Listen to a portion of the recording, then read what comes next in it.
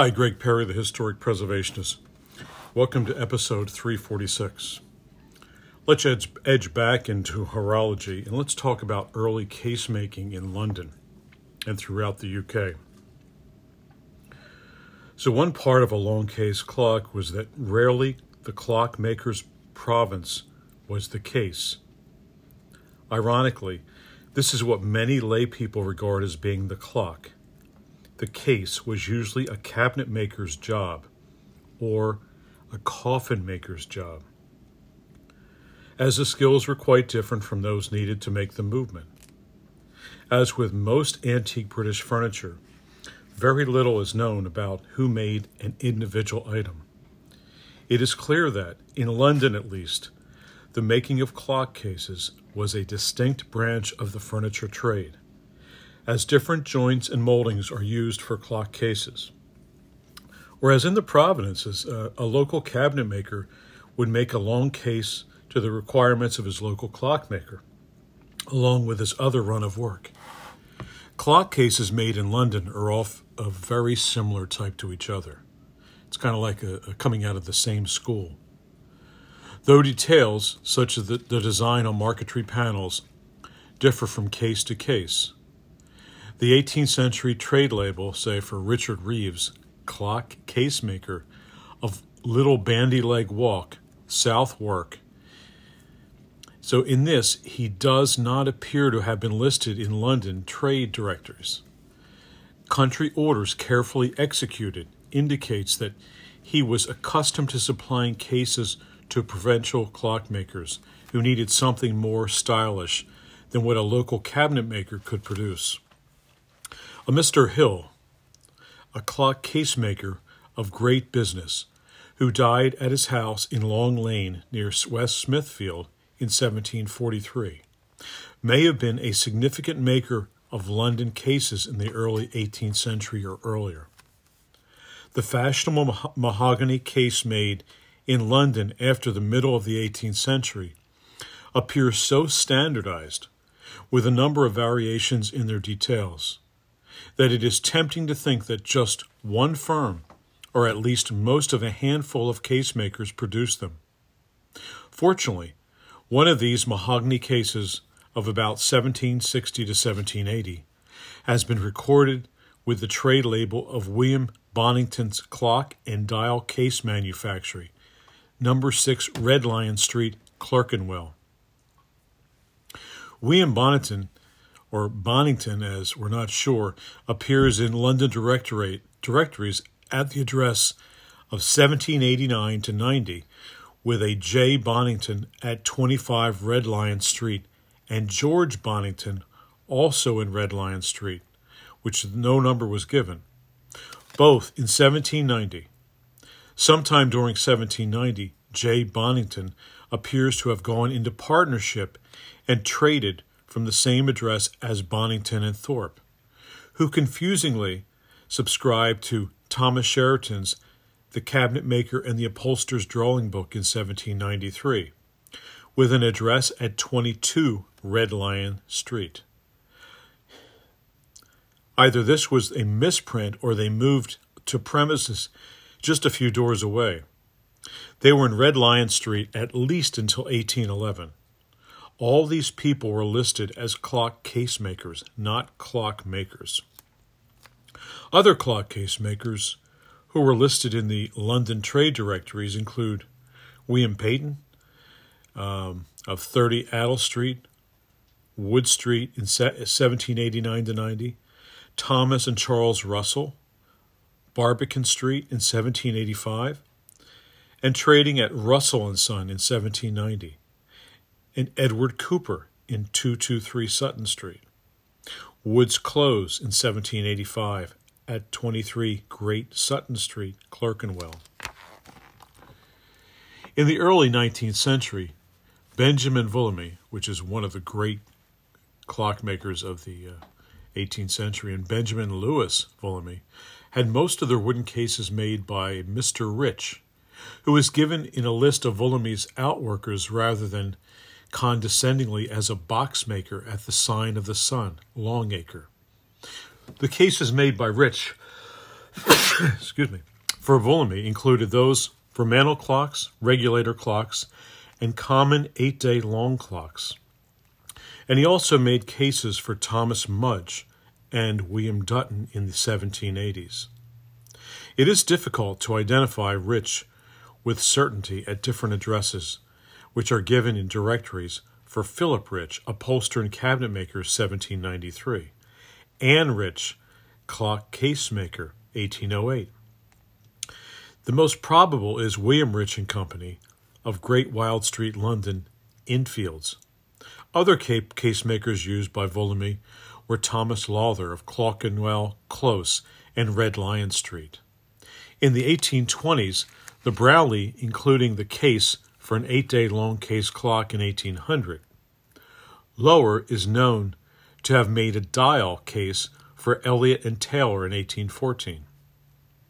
So, apart from the famous firm of Gillows and Lancaster, who were out of the leading furniture makers in Britain in the 18th and 19th centuries, supplying cases to the leading clockmakers, few case makers can ever be named.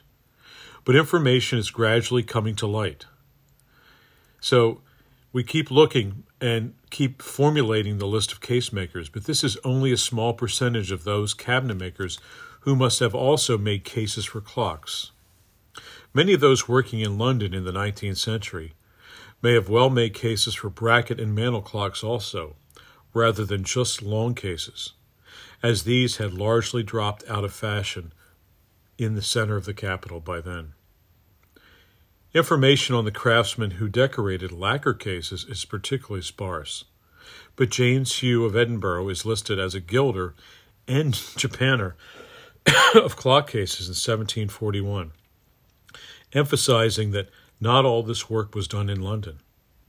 Some cases have features that identify them as coming from the same workshop, and although it is not usually possible to identify the makers, some fix trade labels to their cases. In Kent, William Goulden, there were actually 2 cabinet makers of this name, who were cousins, both making clock cases from neighboring premises in Canterbury. Produced cases with a cresting that is highly distinctive in those on cases made elsewhere in London or Norfolk.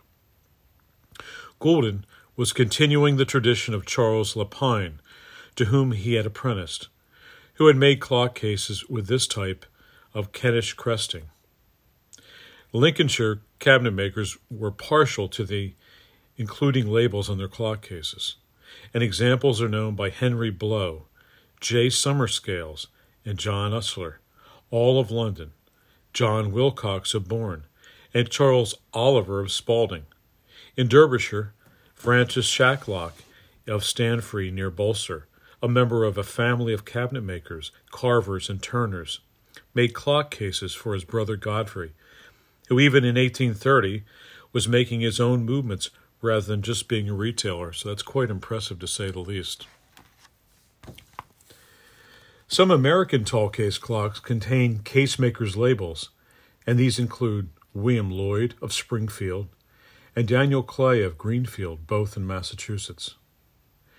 After 1773, Samuel Deacon of Leicestershire had all of his cases made by his father-in-law, William Adcock. After Adcock died in 1803, all cases were made by T. Bradley of Barlstone. After 1825, Seth Thomas, not to be confused with the American clockmaker of the same name, made Deacon's cases, as well as Mr. Newton of Heather. These places are all village in Lancashire, within easy reach of Deacon's workshop. But if the need arose, Deacon was prepared to go further afield, as in 1803, when he was supplied with a long case by Hobson of 33 Church Street in Shoreditch in London. In Derbyshire, John Woolley, nephew of the better-known James Woolley of Condor, 1700 through 86, had his clock cases made by John Boughton, which died in 1786, who lived just a couple miles away in the village of Denby. Thomas Hargraves of Settle in Yorkshire Dales used the services of Vincent Halpike, a local cabinet maker. In Newcastle upon Tyne, J. Guthrie of 4th Street is listed in trade directories in 1824 as a joiner, cabinet maker, sofa maker, and clock case manufacturer. These examples are typical of most provincial and country makers of clock cases. By 1788, the accomplished American clockmaker Daniel Burnap of East Windsor, Connecticut, was buying his better clock cases from Samuel Nealon of Hartford and Jonathan Burge, who seems to have specialized in clock cases. Both established case makers of repute, while simpler pine cases may have been the work of journeyman cabinet makers Jonathan Bright and Joseph Bartlett. Samuel Nealon traded with Nealon and Adams from 1792 to 1793, but thereafter traded under his own name and moved to Farmingham in 1798. Labeled examples of casework made by Nealon and the firm of Nealon and Adams are known, but despite the fact that Burnap brought 7 cherrywood cases, none of their labels are known. Simon Loomis is another East Windsor joiner and cabinet maker who, in 1793, supplied Burnap with 12 clock cases. Burnap often paid for his cases only by barter, never by cash, giving clock movements and presumably their dials in part exchange. But in 1794, he contracted with Jonathan Bright, a journeyman cabinet maker, to produce cases in Burnap's own workshop. Journeyman in this context means itinerant, not associated with a typical apprenticeship. Burnap supplied all the materials and paid Bright just his wages and lodgings. The following year, Burnap advertised for a journeyman cabinet maker to make clock cases. As a result, he employed Joseph Bartlett. Bright made 14 cases in 19 weeks, whereas Bartlett completed 22 cases in 18 weeks. The employment of journeyman cabinet makers, which in this case, as we just said, was itinerant, to make clock cases has not been recorded in Britain, no doubt because each village or nearby town would usually have tradesmen capable of doing this type of work. Other cabinet makers who supplied Daniel Burnap with clock cases include Isaac Kelly of Norwich in Vermont, James Flint, and Jacob Thompson. Massachusetts makers of clock cases included Anthony Wooderman of Merrimack Street, Boston. In 1830, and Henry Willard of 843 Washington Street, Boston in 1829. As with most aspects of horology, there are a few exceptions to the general rule that the clockmaker did not make the case. It is clear from the inventory of Thomas Power, clockmaker of Wellingsborough, who died in 1709, that he made both the movements and the cases of his clocks. Apart from all his clock-making tools, and this was an indicator his inventories, he had various clock case moldings, 4 clock cases unfinished, 2 saws and other jointer's tools. Winterbottom and Newton of Churchgate, Stockport, are listed in a directory of 1784 as watch and clock makers and cabinet makers. In Yorkshire, Robert Holborn of South Cave was recorded in parish registers as a joiner and clockmaker in the second half of the 18th century, while William Hall of Roughbury, Northumberland, was listed as a clockmaker and cabinet maker in 1834, but only as a cabinet maker in 1847. In Scotland, James Pierre of Colin, Banshire, was a clockmaker and cabinet maker in 1830 to 1850. So presumably he made his own cases. James Sutherland of Aberdeen was listed as a clockmaker, dial maker, and case maker. But what he made and what he merely retailed is not known. In London, John Marigot was both a joiner and a clockmaker, and his sons were apprenticed to him as joiners as were clockmakers. They were likely to have made the cases for their own clocks. In America, where despite the fact that many early clockmakers had to be more versatile than their British counterparts, and most American clockmakers being itinerant, Clock cases were usually made by joiners and cabinet makers, but there were exceptions. Maycock Ward, who was working as a clockmaker in Wallingford, Connecticut in 1724 till his death in 1783, was also a lawyer and a prominent local politician before the American Revolution. He made tower clocks, tall case clocks with both wooden and brass movements, and is said to have been constructed the cases for many of them, though no examples are known to have survived. American case makers sometimes brought in movements and sold and completed clocks with their names on the dials. So this finishes up case making. Most of the names that we've talked about throughout this episode are the only ones we know that have any tracings to building clock cases and/or are clock and case makers simultaneously.